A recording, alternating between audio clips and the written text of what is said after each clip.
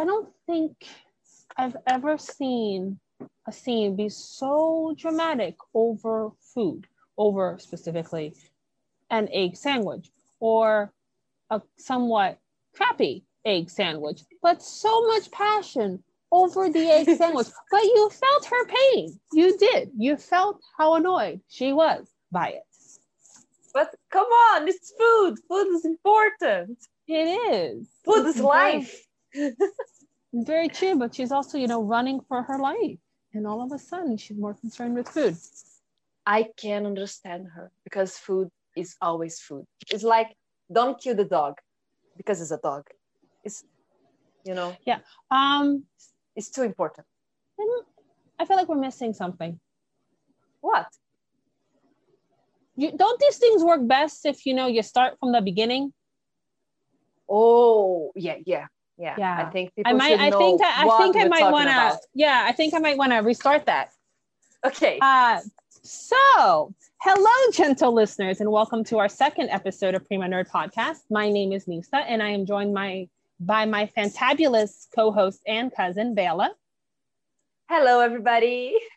And we are going to be talking about Birds of Prey, the one and the fantastic. Let me try that again, shall we? Let me see if I can say words clearly. Birds of Prey and the fantabulous emancipation of one Harley Quinn. Talk about long title. A freaking long name. So I have two thoughts on this. One, it feels like it should be a Fall Out Boy title for a song because those are long. And two, there's a reason behind the name of the title, and that is the writer, Christina Hodson, and Margot Robbie, who plays Harley Quinn, but is also executive producer on this project, wanted basically a name that kind of, because they got tired of having to explain and pitch this movie over and over again, so they decided to put a title that kind of just explains what it is in the title, so that they don't have to keep explaining it. And it was done as a joke, and then it ended up being the actual title of the movie. So, they put a sentence on the name of the movie. Yeah. It's a creative name, but it's just long. So it becomes one of those things that you have the official name, but you just call it by its nickname. Harley Quinn, Birds of Prey. Or that's it. Yeah. That's it. You don't really... I think fits the movie because fits Harley Quinn. It's very her, a very long name and kind of confused, not straight to the point. But it's not a good name for marketing because it's very long, and the name of the main character and the most known character of the movie is in the end. So you're in the theater, and there is a lot of movies. This one doesn't show up because it's too long, so it can be a problem. Maybe. You never know. Yeah, I mean, it's definitely not, it's very unique, which also, again, makes it stand out and everything like that. But you're right, it is a very long name. And it's also not long and easy words. It's fantabulous and emancipation. Those are not words you normally hear. And the word fantabulous, the writer thought that she was inventing a word, but it's actually a real word that she didn't realize. Really? It is a real word. Yeah, I've heard it said as fantabulous, but I didn't think it was. No, it's actual word. So that was fun. Really? I will look in Portuguese if these words exist in Portuguese. That'd be interesting to know if it exists in Portuguese. Oh, because in Portuguese, fantabulosa, and looks like a made-up word, just like in English. Yeah, it does. It doesn't really feel like it's an actual word, but it actually is. I have to look this up. So what do you think of the movie? Well, I really liked the movie. Me too. I didn't think that I would like because of Suicide Squad. Because Suicide Squad was something it's supposed to be one thing, then they change the director and go to other way, and you can see this. So it's confused and doesn't get anywhere. It's not no, it's terrible. You know that they're making another one, right? They're making another Suicide Squad. The second one. I don't know, but they're also like recast. They're changing it up a little bit. I think they're like trying. I think they're trying to do what they did with Aquaman. It's kind of revamp it so that way it doesn't have. Okay. Well, I like some actors. I like some stories, but in general, it's a strange movie. Yeah, it's a mess. Is the word? But Harley Quinn, it's like it's other movie, like completely different. You barely can say it's continuation. It's continuation. Yeah, exactly. It's hardly you can say that. Yeah, same word. It's in the same, but it's kind of what they sort of did with Aquaman, or it's in the same world, but they're trying to pretend like it doesn't really quite exist. Kind of there, but not. Yes. So I agree with you. I did like this movie. I actually didn't. I knew, I guess, from the moment I heard that they were doing this, I already knew that I was gonna like it because they were already moving in a different direction. That Margot Robbie wanted to produce it with her company, Lucky Chap Productions, which is, and she's the one who pitched it to Warner Brothers, and she was fighting for it to have an R rating. She wanted a diverse cast. She wanted an all-female cast. She also wanted female writer, female director, female led.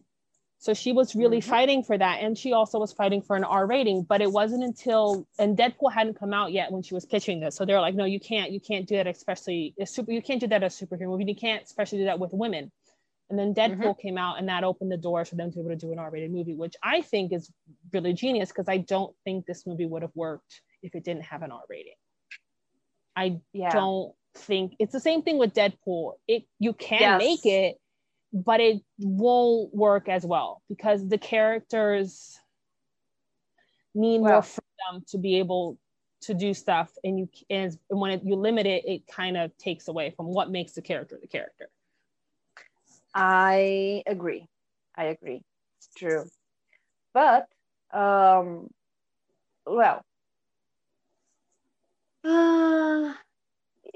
don't know. Like, they have some, it's not so intense as Deadpool. No. So I think it's basically because of the cocaine scene. Yeah, and it's not that, and also cursing. But it wasn't that. It was mainly they weren't going to try to make it overly grotesque or anything like that, but they wanted an R rating to give the freedom to do more. So they can have cursing. Because when you do a PG or PG-13, how much blood can you show? How much this can you show? You can't. So they had like the fight scenes couldn't be what they wanted it to be. And it doesn't go overly graphic, but I wouldn't, for example, when she jumps on the guy's leg and breaks it in the club, so maybe they wouldn't have been able to do that when she breaks the guy's leg when they're fighting. Those things probably would have had to been changed and choreographed differently or whatnot because. No, I see the reasons. And but it wasn't, they weren't trying to make it overly. You said about the blood. And what came to my mind was that wasn't a lot of blood, but they really like to break legs. Yep. Did you pay attention on this? Like a lot of broken legs. Yeah, that was. But yeah, I think no broken arms or broken, like it's legs, especially legs. Yeah. But it's also an interesting, I guess, but it also fits the character, right? Like,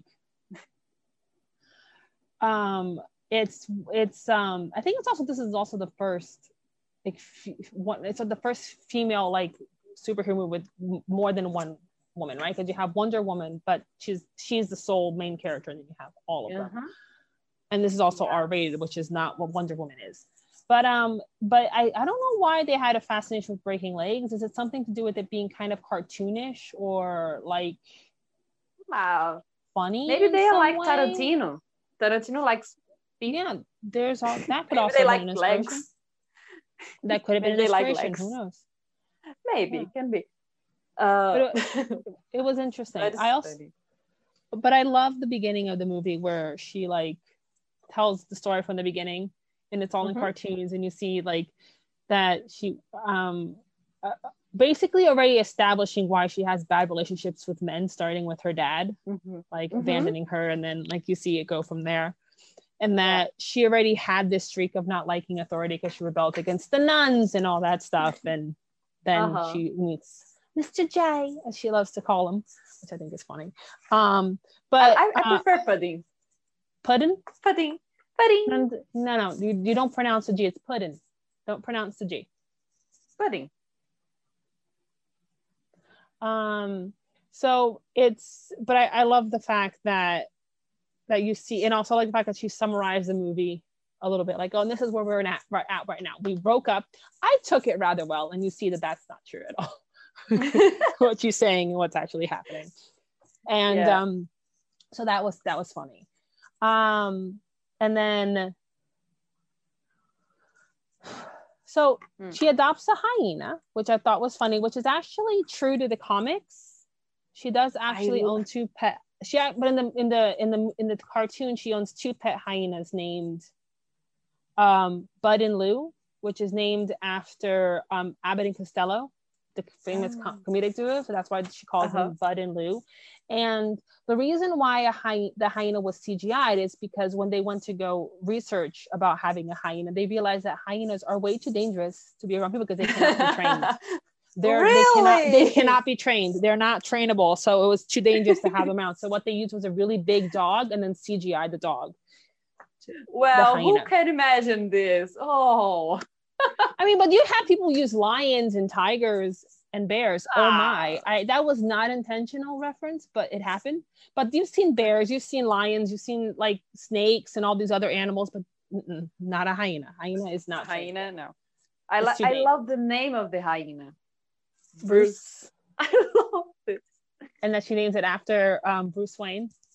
I love this. I did too. And all the fact that, as far as I understand it, she's probably not a fan of Batman, but she doesn't know that Batman and Bruce Wayne are the same person. Maybe. I don't know. I don't think that's a stop, but I think who knows? I don't know. But it sounds like she doesn't know that they're the same person. Yeah, maybe. But she's kind of crazy, so makes sense to, oh, he's hot, I like her, I like him and everything, but he's my enemy. But like, I mean, it kind of fits something confused. Yeah, it kind of fits her personality, right? Because her name itself is an extension of her moniker, Harley Quinn, is an extension of a classic Camilla Dell'Arte character, which is an Italian comedy, which is a type of theater that's from like 16th to the 18th century. And they wore masks for different characters. And one of the most famous ones, and she also says this in the movie too, is the Harlequin, which is the comedic servant. And they're supposed to be nimble and agile, and they attempt to recognize their own plan and schemes, even though while they're supporting their master. So I think I've seen this in the cartoons too, where like she does everything. She does what Mr. J or the Joker wants her to do, but she kind of also follows her own plan. So it's kind of like, which is why she always gets in trouble with him, is because she does kind of a bit of both. And she also wields a bacchetto.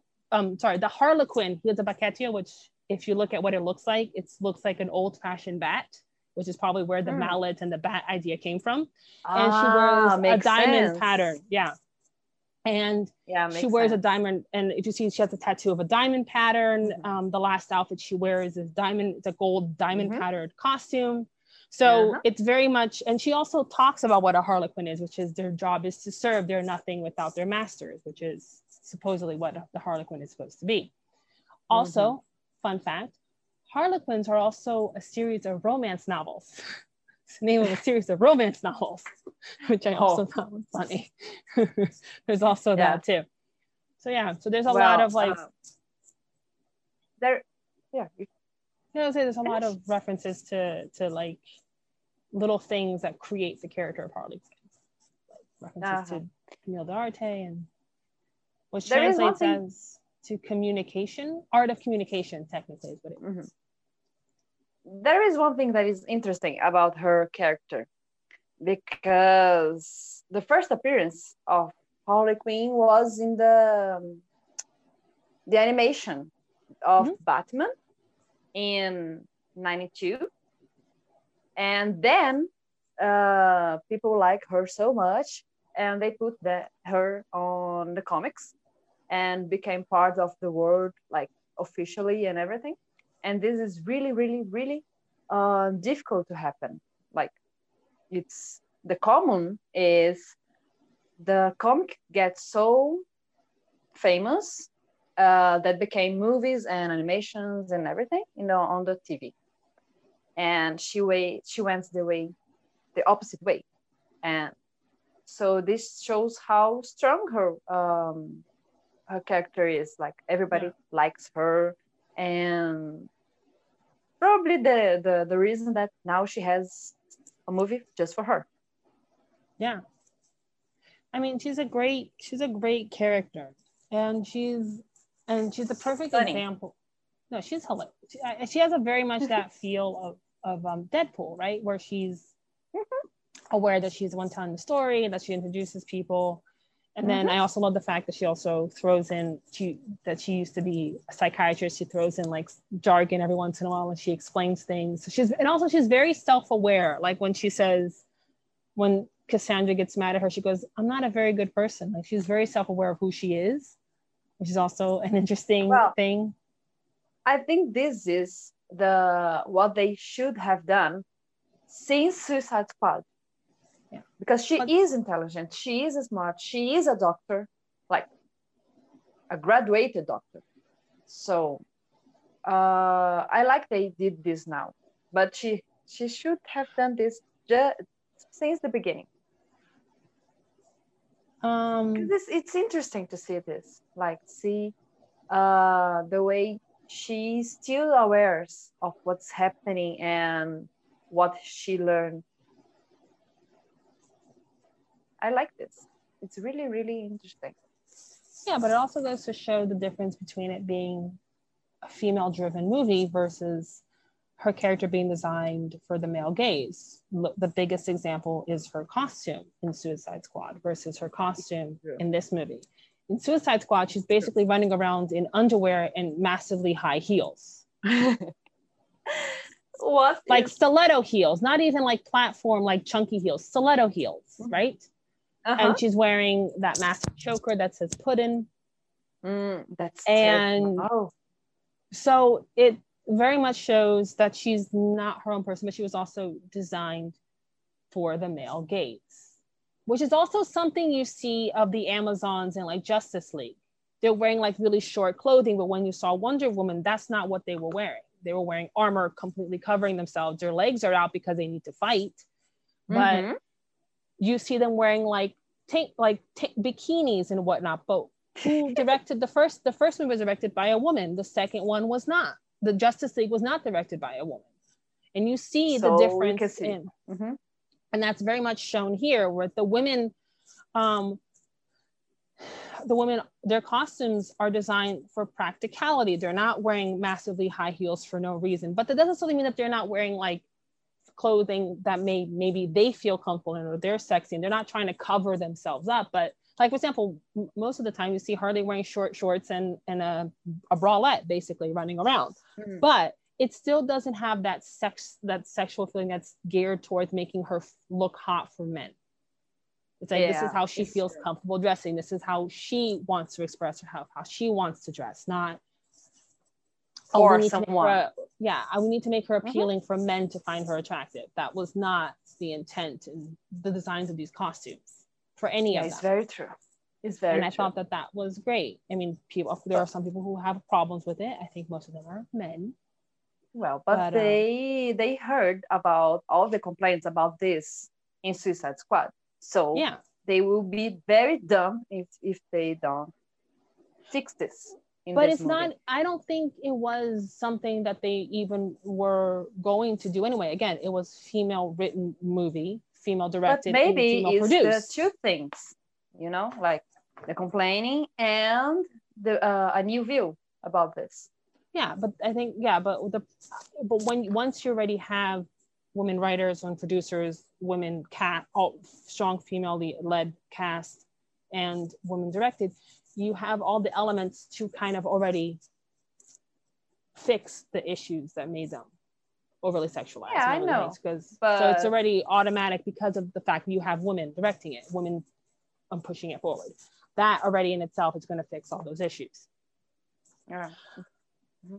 Because that's probably one of the reasons what they wanted to change from Suicide Squad. It's one of those things because they themselves are women who are creating this.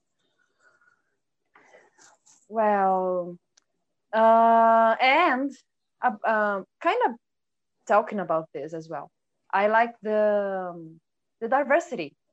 Me too. Like we have like a lot of different women, different personalities and races, and the cop, the Renee Montoya.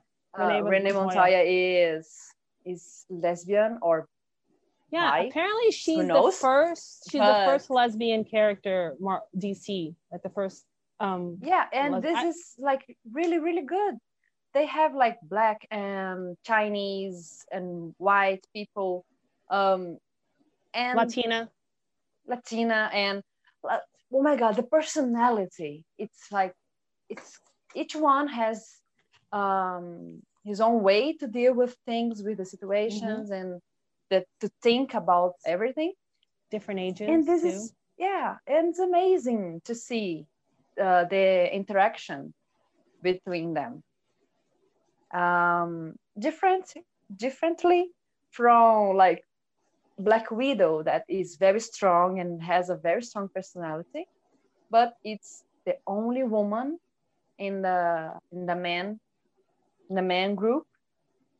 So she's the only there's no diversity. Yeah, that's true. So I actually thought that was interesting that she was the first lesbian character, because I thought it was Batwoman, but that was the first one. But then I realized Batwoman technically wasn't written as a lesbian until later on. Like she was rewritten. She was written into the story, and then she was rewritten as a lesbian, as the first outed or first gay superhero, I think, for DC was her. And then you have but then I think Montoya is the first character, but she also does become her own superhero. I think she's supposed to be the Question is her name, is named her moniker. And but she actually is a love interest for Batwoman. So there's also that apparently in the comics. That's cool. That's nice.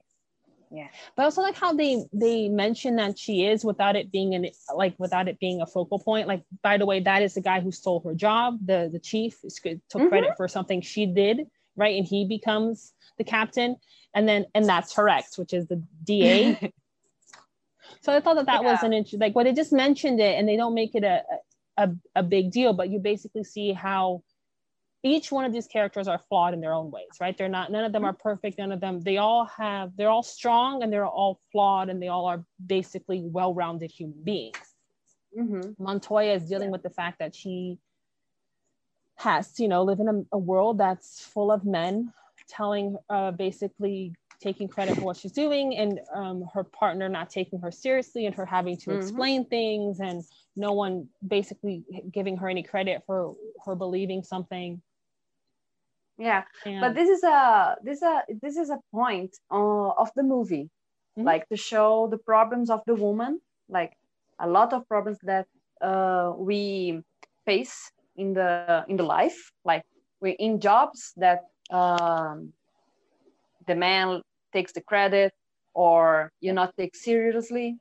And there is the scene where Harley Quinn is drunk and there's a man that tries to take advantage of her. Yes. Exactly. And other things on the movie, but shows like we women, when we watch this, we can say like, yes, this can happen like anytime. Yeah. It's very, very real, these problems. Yeah. It's also something that Ewan McGregor, who played Black Mask, Roman Sinus, he actually said that that's one of the things that he really liked about them, that made him proud about being involved when it was showing the misogyny that women face, but not just like the big ones. Like he plays one of the biggest characters who is very obvious and bluntly misogynistic towards every single woman you see him interact with. But then you see the little things that happen throughout the movie that all women go through, all the little things that you see happen around them.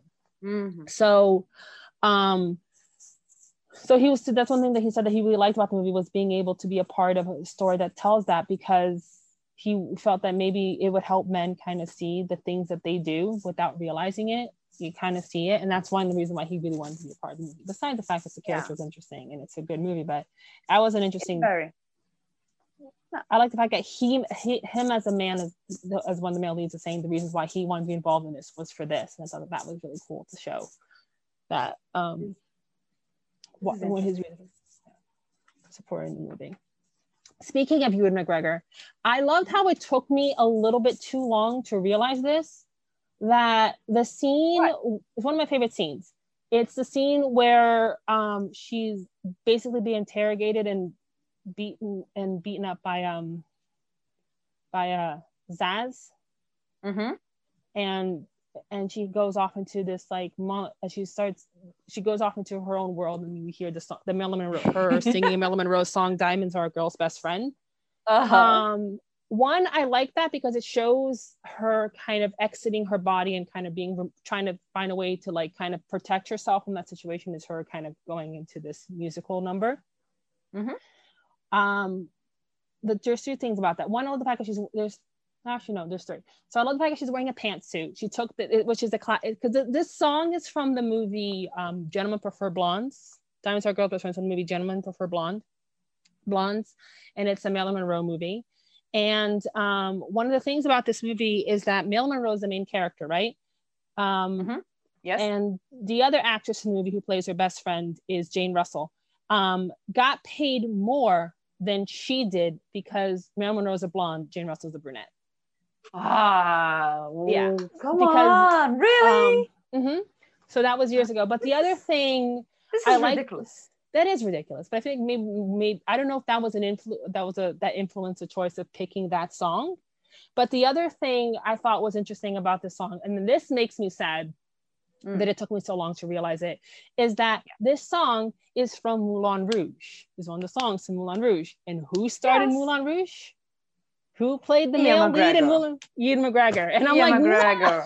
And he's in the dance number with her, and I'm like, oh my god, how did I not put this together? Yeah, and I'm watching it. True. Yeah. I didn't realize as well. Like, I realized that I'm like watching it, I'm like, oh damn, I completely forgot. Ewan McGregor. And Margot Robbie is Australian as well. Yeah. Like Ewan McGregor is Scottish. No. Margot Robbie is Australian. Yes, just like I forgot the name of her. Oh, Nicole Kidman. Yeah, Nicole Kidman. Yeah. So it's very very Moulin Rouge. Well, I mean, the Australian not so much. The interesting thing is the fact that it's literally a song from the movie. It's a performance, and he's performing it with her. And somehow my brain completely overlooks that fact. As I'm watching this, I'm like, oh, right. Whoops. So I like that. And I also like the scene too, when she walks into, before that, let me rewind. Again, I feel like, and this is a great point to say this. This movie is perfect for us because it's exactly how we speak, with her starting to tell a story, then having to go back and explain it. Wait, there's something else I want to talk about first. That sounds very much like a conversation with us, which is probably what, I hope listeners will enjoy, because that's something we do. This movie is very much how conversations between us go. So if someone understands the movie, they will understand our podcast. They will appreciate our podcast more if they like the movie. So there is the. Sorry, I'm trying to remember what I wanted to say because I completely lost my train of thought. No, so one of the things I love is I want to go back to this because it's kind of exactly what happens. I loved how Montoya is introduced in the crime scene when she explains how the crime scene the scene was played out. Really, yeah, it's the camera, the way the camera goes around the scene and changes and show the past and the present was the really coloring, good. The lighting too was great. The lighting between when Montoya is speaking between verses when we see the crossbow killer as she's introduced in that scene. Technically it's the huntress, but we don't know that yet. In that scene is you have a warmer light when it's the huntress, and then it goes back to that like darker tinted blue light when it's Montoya telling how the scene unfolded. So that was fun to see the difference in how like it would show her and then you would flip it so that way you saw what Montoya might be seeing, which is she's standing next to the victim and she goes, and this is how it happened. It's all about this guy, and she stands right next to him, and you see it goes, the camera pans as if to see her point of view of the huntress going to shoot him with the arrow, and then you see it from Huntress's view too of her killing the guy. But it's very well done, and the color to the lighting, so that way, the lighting changes so that way you know which one is which. Aside from the fact that you see it happening and then you see all the dead bodies, that also helps too. I like this scene as well. But my favorite scene was the precinct, when Harley Quinn goes into the precinct and starts shooting glitter, and like it's very, very, very funny. I saw in the also internet, a reference to Bugs Bunny. Yeah, it's true. When she comes in her disguise, it's a reference to Bugs Bunny. Yeah. And in the internet, I saw people saying that maybe, like in the movie Joker, things happen just in his head. Maybe the glitter and the colors was in Harley Quinn head, but I think I don't agree with this. No, I think it's actually for me, it's very her to have a glitter gun, like Is it glitter or is it it's very believable, this like I can enter the precinct with a glitter gun, so I would do this and just go and do. And I think it's more of a confetti cannon. No, but there is glitter, there is confetti, there is smoke, like colored smoke. That is all the things you can imagine there. And I think this is my favorite scene. This is my favorite scene from the whole movie. I do like that scene. There is a fact that bothers me just a little bit when I start to think about the scene. It's that they are very dumb cops. They all keep waiting for her to attack them. Yeah, they did nothing, just stares at her. Yeah. Like, come on. Where's the guns? Yep.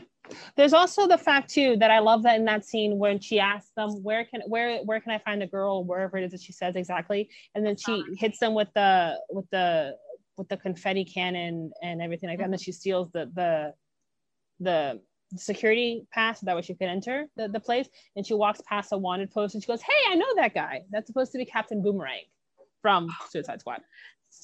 I was wondering who was he because I didn't recognize. Oh, thank you. And well, I this scene was like my favorite. Okay, one of my favorite things about Captain Boomerang is two things. So in Suicide Squad, he is played by Jai Courtney, which is an Australian actor. Makes sense. And then he is played by another actor, Nick. I forgot his last name. The point is that the actor who plays him in Flash and Arrow has worked with Jai Courtney on Spartacus. So and a lot of actors from Spartacus have guest starred as villains or good guys on Arrow. But I just love the fact that they are both from Arrow and from Spartacus, and they both end up playing the same character. I thought that was funny. Although one has an Australian accent to have the name Captain Boomerang, which is what he's supposed to be, and then the other one doesn't in Arrow, just doesn't have, in the Arrowverse doesn't. And I'm like, I'm confused, but okay, not gonna really focus on that.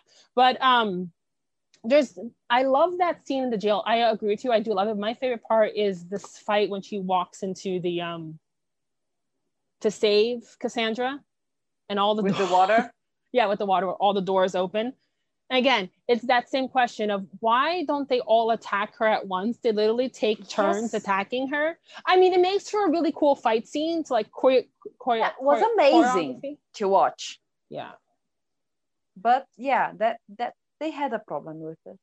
Yeah, and I also had that like I want to say kind of like 300 style where the camera slows down and then speeds up again, which I think which was cool, like when she does that flip where she like flips the guy over, like she does a flip and then she ends up throwing the guy on the ground, and it slows down as she flips. So I thought that was very well. And I was like, whoa, yes. Yeah, and then there's also a moment where she looks like she's about to do a dance move where she like basically like spins her leg around to close the door and then jumps in the air and falls on the guy's arms and like throws him to the ground. It looked very much like, oh, a pretty dance move. It was very well done. I like that moment. But my favorite is actually in the warehouse when she chases Cassandra into the warehouse, and her glee at finding the bat, had that metal bat. So the jail, and they go into a warehouse where all the evidence is, and she's like looking for, and she's like, and that's when the mercenaries appear, and she goes, "Who are these guys?" And then they have her and the kid have to run.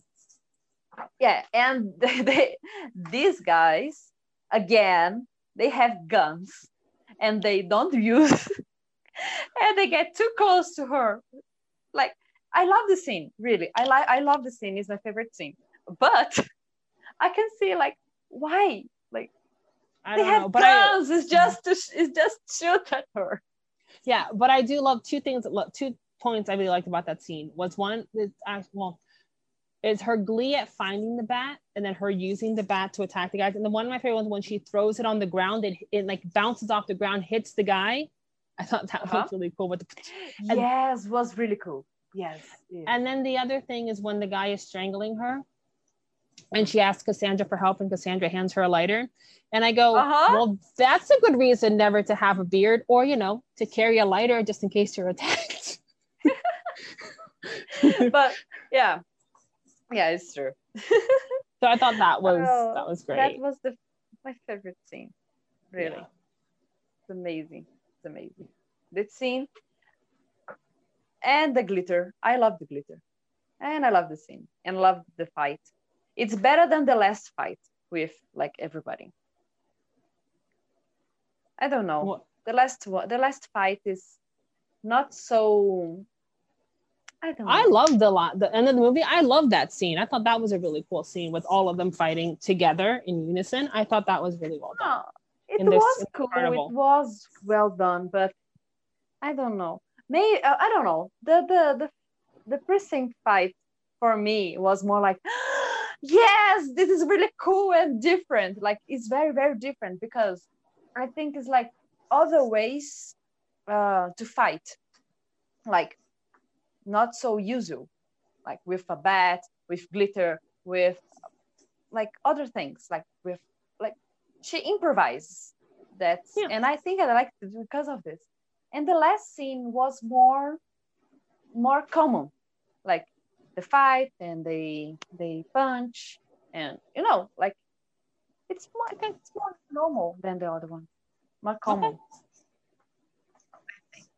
I mean, I thought that it was a great scene, but I guess it could be described as common. I didn't think it was. I thought that it was a well-oiled machine of showing how the camera moving around and making sure to catch everyone, the fact that they're all trying to simultaneously fight and also protect Cassandra, and they're using whatever they have. They're using the actual carnival. Huntress is jumping on the that looks like tongues, and she's bouncing off of them and able to attack everyone. You also have Black Canary on the seesaw. Then there's one moment where she realizes she's on a seesaw and she goes, oh, and they continue to fight.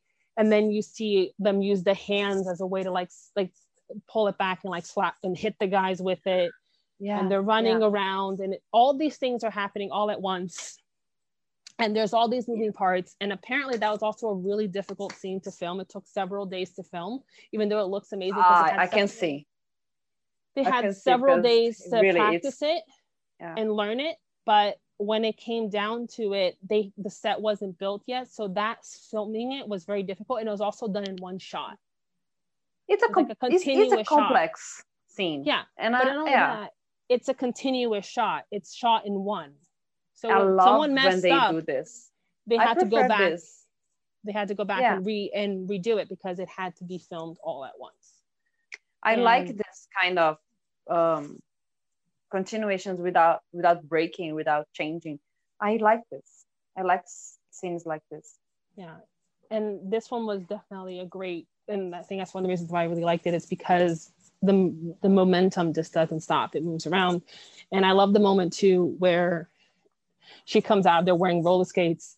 And I literally went, when did she change shoes? 2 seconds later, when the fuck did she have time to do a shoe change? And I'm like, yep, my sentiments exactly. Just literally asked that question. Because exactly what I felt. Because I'm like, and I also love the song Barracuda playing in the background too, for the scene. I like that they it's kind of, they know people will think like you. And they put this on the movie, there's also another moment it's obvious, so let's put on the movie. Like, also it's funny. The other thing I like too is the hair tie. When Black Canary is like, just say that, getting so annoyed, and then you just see Harley just hand her a hair tie, and I like that. And they did that on purpose because, as Margot Robbie said in an interview, she's like, no one can actually do a fight scene with their hair down. And I like that was put in the movie. Also, you see Montoya tie her hair back too when they're going to go get ready to fight. She ties her hair back too. I was about to say this because it's something that annoys me, because I know how it is to have a long hair, and I know how this get on the way in this terrible. So it's really cool. Annoying. They put this like a normal and common problem for like woman has long hair, obviously. Yeah, because countries have to tie her hair back. It's so like, oh, I can see if it's me fighting, I will need a hairband. Yeah, I mean, a hair tie. I never, for example, when I was doing ballroom dancing, I always tied my hair back to do it, like in a bun, because I didn't like my hair in my face when I was dancing, because it's doing spins and getting in your way, and this is just dancing. So I can imagine in a fight you would not want your hair down. But I like the fact that was added in, like she wants to tie, and you also see her tie her hair back. So it's like, yes, it's a thing that needs to happen. And also they're not wearing like massive heels, which I thought was very well done. Every time you talk about high heels, I remember about Jurassic World and that woman running around with the high heels that was stupid, but at the same time it's like, well, she was supposed to be in an office, and I mean, costume wise they could have decided not to give her those massive heels, but exactly, that would have been a better idea, considering the fact that probably majority of the time the actress herself is running around in flats and then has to put on the heels when her feet are going to appear on screen, because you see that a lot too. Like, for example, in Transformers, the last one with Shia LaBeouf, his model girlfriend, like when you see her, she's always wearing high heels. But when you there's a scene like when she's like sliding down a building or whatever it is that they're like trying to escape, if you look at her feet, she's wearing flats, and then you see the heels, and then you see the flats. So so when they're doing the action sequence, they put her in flats, because realistically, no one can be doing those in heels, and she doesn't also have to be wearing those high heels. But again, movie probably designed for the male gaze, hence why she has to be wearing high heels. Yeah. So, and in this one, you don't see that. And like you make comments, like I think in the last scene where all of them are together eating at the Mexican restaurant, Huntress says, I love how you can do those high kicks in those really, really tight pants. To, I think, to Canary. But like the costumes are all designed to be, I loved all the costumes. I thought they were all in a way very sexy, very, very beautiful costumes, but they were also practical. They also added, they asked for them to wear costumes that gave them room to move and be able to do these things. Mobility and not being able to be like, just look pretty. So I thought that was a great thing that they did too, that they made sure to be like, oh, we're gonna have to, you know, make sure the costumes work for the actors, not just the not just for they don't look pretty on screen, but they're actually practical to actually move around in. And I love that. And I love the fact that there was more realistic realism in, like I said, like the hair tie, the not wearing super high heels, the joke about when did she have time to do a shoe change, which is still one of my favorite moments, because I literally went, what? Because I forgot for a second that she was carrying those skates, but still, when did she have time to put them on and tie them? It's a mystery. But it also very much speaks to Harley Quinn. Yeah. But yeah, being Harley Quinn, it's kind of normal. She just, it's okay. There's no one like with fighting with me, and comebacks. Like I can totally see this, like she being off the fight, like totally off the fight. I can totally buy this. Yeah, it was a really well done moment, and again, I think that this movie does a very good job of being on brand in the perfect tone for who Harley Quinn is. It does, which is something I think aside from one. I'm not going to talk. I can't really say about Joker because one, I don't think I'll ever be able to watch that movie because I don't like clowns. You didn't watch Joker? No, I'm terrified of clowns. I watched their musical number in the Oscars and I'm like, I can't watch this movie. I'm kind of disturbed by the fact that there's too many clowns on stage. So probably won't be able to watch Joker. I'm aware that it's a great movie. I wanted to see it. And Joaquin Phoenix totally deserved the Oscar. Joaquin Phoenix? Joaquin, yeah. Sorry, in Portuguese is Joaquin. Sorry. So Joaquin Phoenix totally deserved the best. I don't doubt it. I want to see the movie, and it wasn't the violence. Everyone said it's a super violent movie. I'm like, I think I can handle the violence. I don't think I can handle that much violence. It's not really the physical. It's not really I think the point of Joker is not really the physical violence, because there is a lot of movies that have this, but I think it's the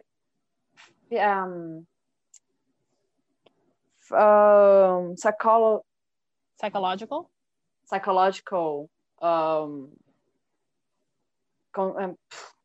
I can't say this. If you tell me what it is in Portuguese, I might be able to help you. I don't know where you're going. It can be a psychological violence of the movie. Like you get really uncomfortable watching the movie. I think that was one of the point of the movie was to do that on purpose. Yeah, and it's very weird for a superhero. And this is why I love this movie. And it's also amazing.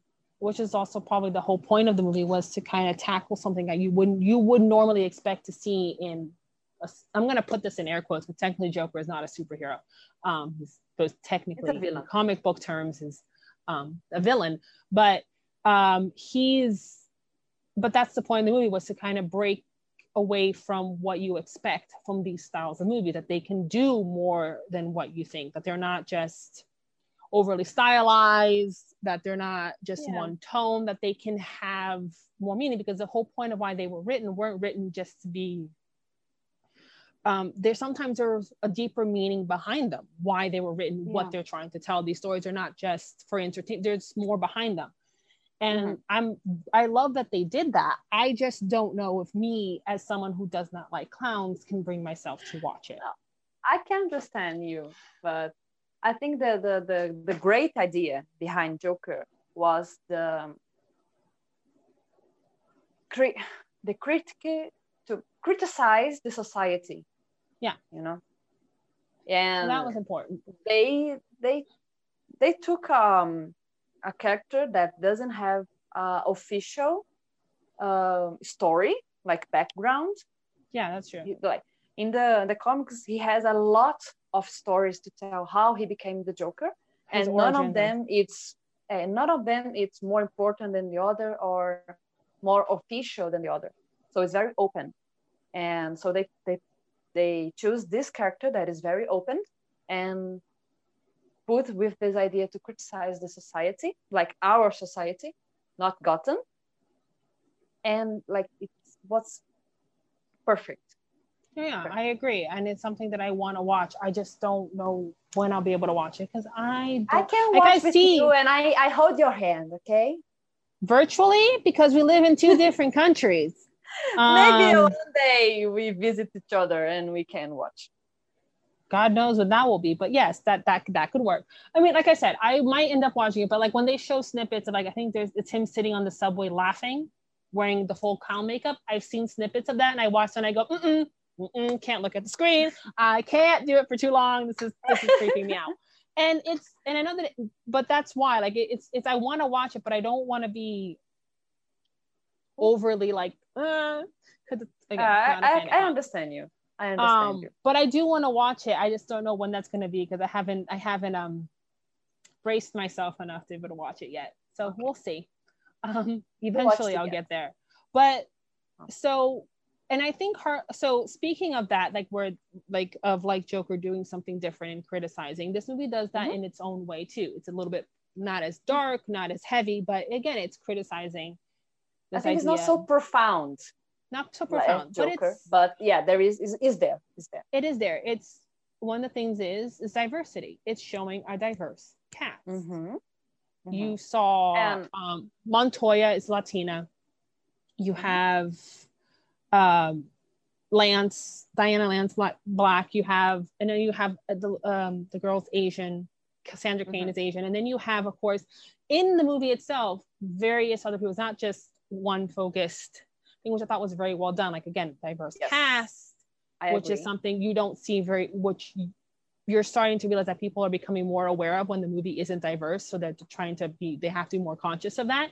But it's also, again, it's also showing, oh, you think that women can't lead a movie? Well, here you go. We had Wonder Woman. We have now Harley Quinn, the Birds of Prey. And we have Captain I was gonna say, although who seems to be behind in doing this is Marvel, because DC was the first one to launch. DC launched a female-led superhero movie before Marvel did, when Marvel already had established Black Widow as an Avenger, as a character, and they still didn't use it. And then you had Captain Marvel how many years later? Yeah, but I think the movie of Black Widow, it's supposed to have been done years ago. It should have been done years ago. Yeah, she's there like since Iron Man 2. Yeah, and she doesn't have a movie for her own. Nope. Until now, like that's like for December 2020, after 20 movies. I think it's gonna be 21 now. It's gonna be coming out in 21 now. It's supposed to be 20, but it's gonna be 21 now. But it is very upsetting, like that Marvel dropped the ball on that one. That it's like I totally agree. But what annoys me as well about Birds of Prey, it's, I think, in the first weekend of showing in the theaters, they got back in February when we could go outside. Yeah, back in February. Were you trying to say February or in Portuguese and English at the same time? Yes, I was like February. Like the second month of this year, like February, but February, sure. February. There's a B instead of a V. That's basically.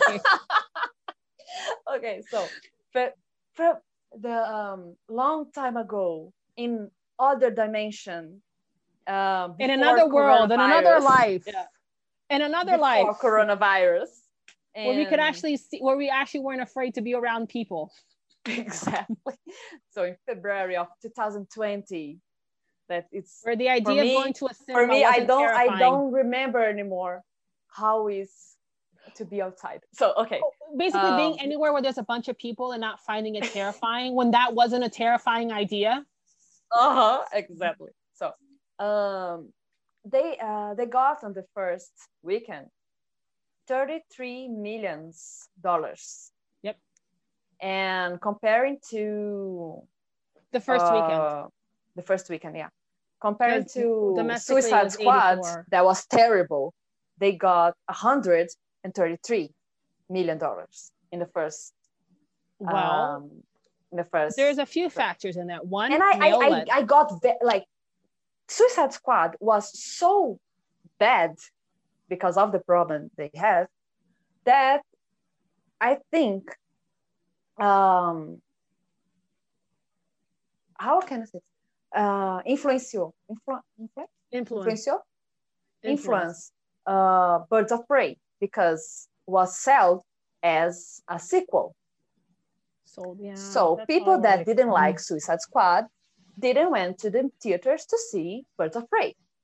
So that's one of the reasons. I got very annoyed about this, because it's supposed to be a better movie with better numbers of selling than Suicide Squad, and it isn't. Well, there's a few factors in Suicide Squad. One, it was geared towards men. Mm-hmm. Let's look at the costumes that the women were wearing, so it's more sexy, more attractive. Also, Will Smith is in it as well, so there's also that draw. I'm not saying it's correct, but then again, once this movie was being said that it was going to be sold, I bet you a lot of people who are a little bit more comic book purists in how they want their female characters to dress were not happy that this movie was directed by a woman. Cathy Yan was not happy that the movie was probably produced by a woman, was not happy that the movie was written by a woman, was not happy that the movie was mostly featuring women, and also maybe featuring women not wearing skimpy costumes. Yeah, I think there is a lot of reasons that combined that, and also COVID was about this time that it was starting to be a little bit stronger, so maybe that also was playing into the game, but I don't know. All I know is that it probably could have done better worldwide. It could have probably done better domestically if it had been able to be in theaters longer than it was. Mm-hmm. But I was saying, like, as a woman, I wasn't like really into watch Birds of Prey because of Suicide Squad. So even the man that thinks that it's just a bunch of women and doesn't like this and this kind of silly stuff, there is this people that doesn't really care about it's a woman or a man, or like, and doesn't care who is the main character, just like movies and heroes. But the funny thing is that problem. But the funny thing is that the breakout character was Harley Quinn. A lot of people who didn't like Suicide Squad loved Harley Quinn, hence why the movie was even made. But okay, I love a character, but I hate the movie. Why should I pay to watch a sequel of a movie that I think is terrible? It's not a sequel. But it was sold as. It was a movie. I don't remember it being sold as a sequel. Everybody thought it was a continuation because, like, that's not in the beginning, I saw it. Yeah, it was. Everybody thought like, oh, it's the continuation because it's the continuation of the story of Harley Quinn. So it's a sequel. It's logical. I don't remember seeing that. Yeah, I remember seeing this, and I remember a lot of people saying that won't watch because of this, because didn't like Suicide Squad. Makes sense. I guess. Because I don't remember seeing because I guess what I was seeing is that it was Harley Quinn was a breakout character, so they were going to decide to make a movie based off Harley Quinn because she was the character that made the most success. It was the motivation to do the Birds of Prey. It was the motivation. Okay. It wasn't the but in the storyline is a sequence. Okay. I mean, but then again, this also tried to erase Suicide Squad. Like, they didn't show the Joker. I guess they didn't. Jared Leto's Joker didn't do well, so they kind of slightly removed him from flashbacks and whatnot. You didn't really see him. And I'm glad about this. Yeah. It wasn't the best Joker, I will admit. No. But I don't know what they're going to do for the next one. What they're going to do when they finally decide to bring back Joker, who's going to play him, because you have to be careful. At some point, I think at some point they will have to put the Joker again in some they have to movie. But but the person who is going to play Joker has big shoes to fill. You have Jack Nicholson, you have Heath Ledger, who was amazing at it, and then it was the best Joker. And then you also have the voice of the Joker for all the cartoons, Mark Hamill, who is brilliant as the voice of the Joker. So you have all these people who have made the character iconic. You kind of have to be careful how you recreate it, right? Yeah, it's true. It's very difficult. But I'm hoping that when they relaunch the second Suicide Squad, they're going to do what they kind of did with this movie and with Aquaman, which is kind of remove itself from it, because I personally was not excited. But then again, I also see your point, because I wasn't really excited to see Aquaman because I hated the portrayal of his character in Justice League. I was like, I don't know. He's a bit of a dick, but I do love Jason Momoa, but his character's a bit of a dick. And then I watched it. I'm like, no, who is this character? I actually don't mind this character. They decided to use the fact that Jason Momoa is very charming and use that to create the character. Oh my God, that guy is. I'm not talking. No words. The fact that he's beautiful is not what I mean. I mean, he's a charming human being. The fact that he's gorgeous is a whole. I agree. Obvious. It's obvious. I agree. So I like the fact that they took advantage of his personality, which they did not do in Justice League. And this did something that Justice League didn't do very well either, is they bring all these characters together and have great character development. Like, each character is developed very well. They have, they tell their backstory. They create these really cohesive, well-rounded characters. They just don't fully are cohesive together. It feels very much like, the best way for me to describe it is like watching a Brazilian soap opera. Different stories happening all at once that somehow end up all meshing up together in the end. That's kind of what it feels like. That feel of like, you tell this story and then you go over here and you tell this story and this story, and then all of a sudden they all join up together. So that's kind of what it felt like. But the characters were well developed. The story was well done, but it was not so cohesive as them together, as how it was supposedly sold as it being a story of the Birds of Prey. Because they only come together at the end. They only really interact with all of them together. Yes. What is funny, because the name of the movie is Birds of Prey, and then in the end of the sentence, Harley Quinn, and the movie is basically the opposite. Like Harley Quinn, and in the end, the Birds of Prey. And it's setting it up. And it's just like, it's not even like a part of the movie. It's kind of, and after they become the Birds of Prey. Yeah, and hopefully setting up for their own movie, hopefully. I agree.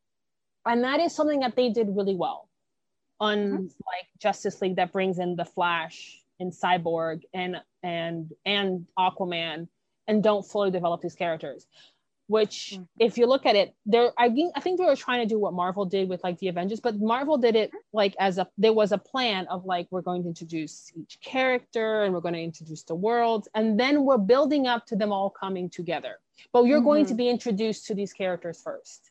I think they should have done what I think in that case, they should have done what they did for the Avengers, where they introduced each character in their own individual movie and then brought them all together. Maybe would have been better than how they did it in Justice League, because it was all like, and then, but Birds of Prey, on the other hand, did a good job of that. So maybe they didn't have to. So the best I can say is that DC is learning.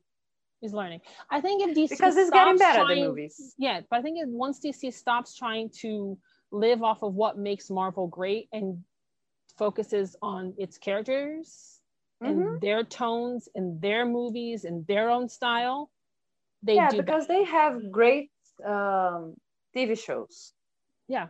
So well, at least the Arrowverse. It's not technically there's DC TV streaming service with a bunch of other TV shows which I have yet to see. But yes. Yeah, but I mean the Arrowverse, and I think like they know how to do like a great job with a good story, with good characters. Yeah. So I think the problem is that they have to find their own language, and they are finding in the way. Yeah, they need to find the tone of their characters and actually create a movie that actually does that, like actually stays on brand for the character and tells a story. What they did with Harley Quinn, for example, they did that very well with Harley Quinn. They did that very well with Wonder Woman, and they did that very well with Shazam, I think, and they did that very well with Aquaman. Yeah. So I hope Superman is where they dropped the ball and tried to make it dark and serious, like Batman. I'm like, that's not the character. That doesn't work. No. Yeah, so, they have like 8 movies, right? They have 8 movies, and I think like half of them is good, half is so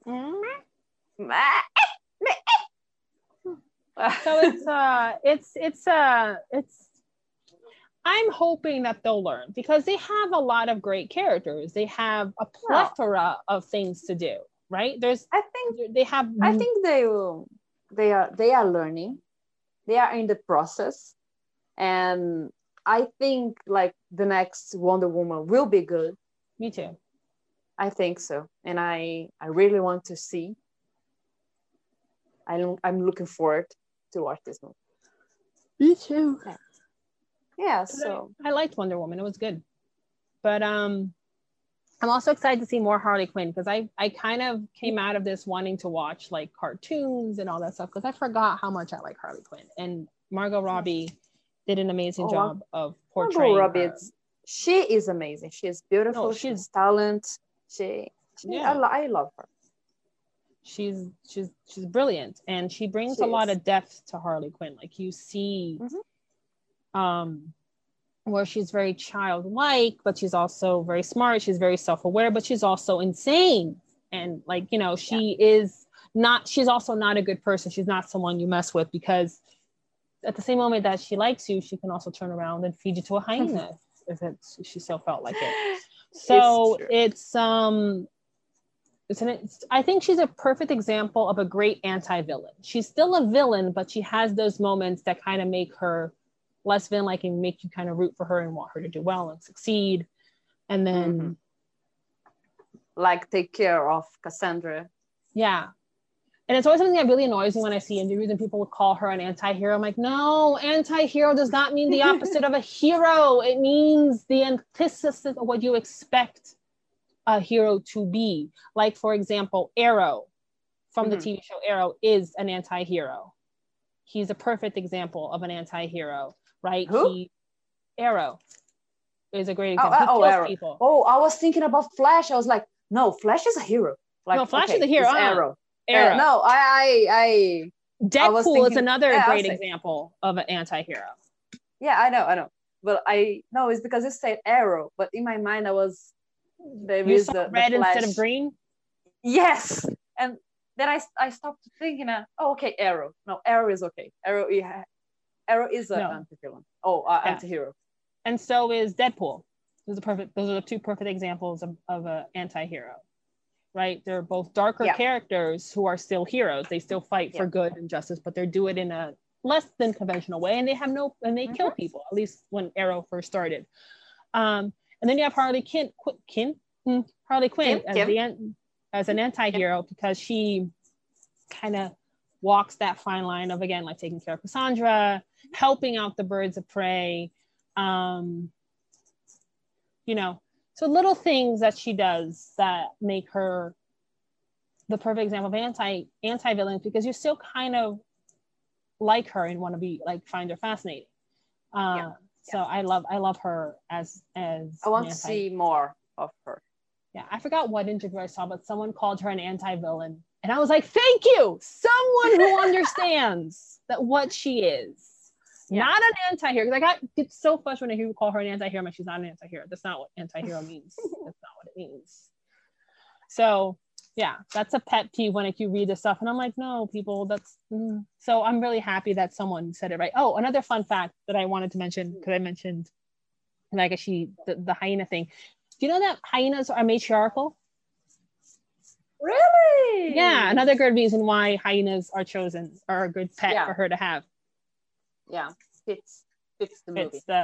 Fits the movie. I love all these little details where they made sure that things made sense or fit into the world. Like I said, they did a very good job of staying on brand, and having the right tone for who she is. It has very much the lighting, the colors, the cinematography, but stays very true to the world of who Harley Quinn is. It's still very much rooted in like reality, right? It's not like super over the top fantastical. Yes, you have Dinah being a metahuman, but you see it's still very much rooted in reality, but then also has that feel of where Harley Quinn comes from, like a Batman, where you have the colors be a little bit darker, but also bright, and then dark, and then foggy, and there's all of these things happening at once, which is very much true to Batman, like the world of Batman, which is where she kind of comes from, which is also referenced in the movie. So that, I thought, again, I think a lot of ways this movie did a really good job. Yes. Did I absolutely adore this and think it was the best movie ever? Probably not. No. But I prefer Wonder Woman. Like, thinking about this scene, the best one for me is Wonder Woman. I think for me, I like this movie. Yeah, I think I really like this movie. Me too. I definitely love Wonder Woman too. So like, I think definitely one of the top ones is Wonder Woman. I do think that this is a very well done movie, and I can't wait to see them do more of it.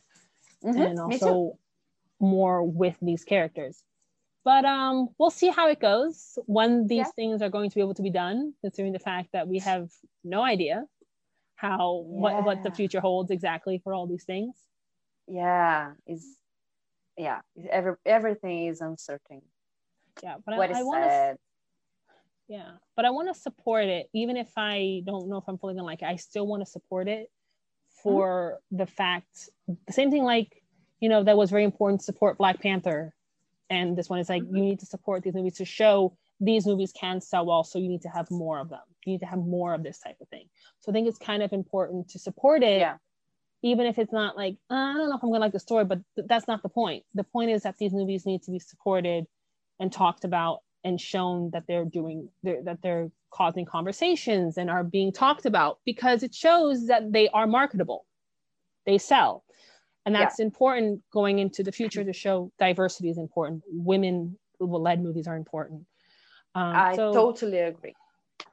So even if it's not the best, I still want to support this movie. Representation, it's important. Yes. And I think that's why I will want to support these types of things for that reason alone, like just to make sure that we put this stuff out more and we move in the right direction. Yeah. So I think that's about it. Yeah. For our conversation on different what? Birds of Prey. I forgot what movie we were talking about for a second, and I'm like, Birds of Prey. It starts with the B. Emancipation of one Harley Quinn. Yes. Or just Birds of Prey. Birds of Prey. Or you can even shorten it to POB. POB. Shorten it even more. Shorten it to letters. So yeah. I hope you enjoyed our second episode. You can follow us on Instagram at Prima Nerd Podcast. And also you can listen to this anywhere podcasts are available. It's available on Spotify, Apple Podcasts, Google Podcasts, several other ones that I don't remember. But also, follow us on basically any platform. Any platform where you can listen to podcasts. We also want to hear what you think. So if you're able to leave feedback or reviews on the platform where you listen to podcasts, if you also follow us on Instagram, let us know what you think there. And very important for us. And hopefully you'll stay tuned for the next episode in 2 weeks. Yay! Bye. I really hope to see you next episode. In 2 weeks. Next episode. Yeah. See in air quotes. Yes. See you next episode. Bye, everyone.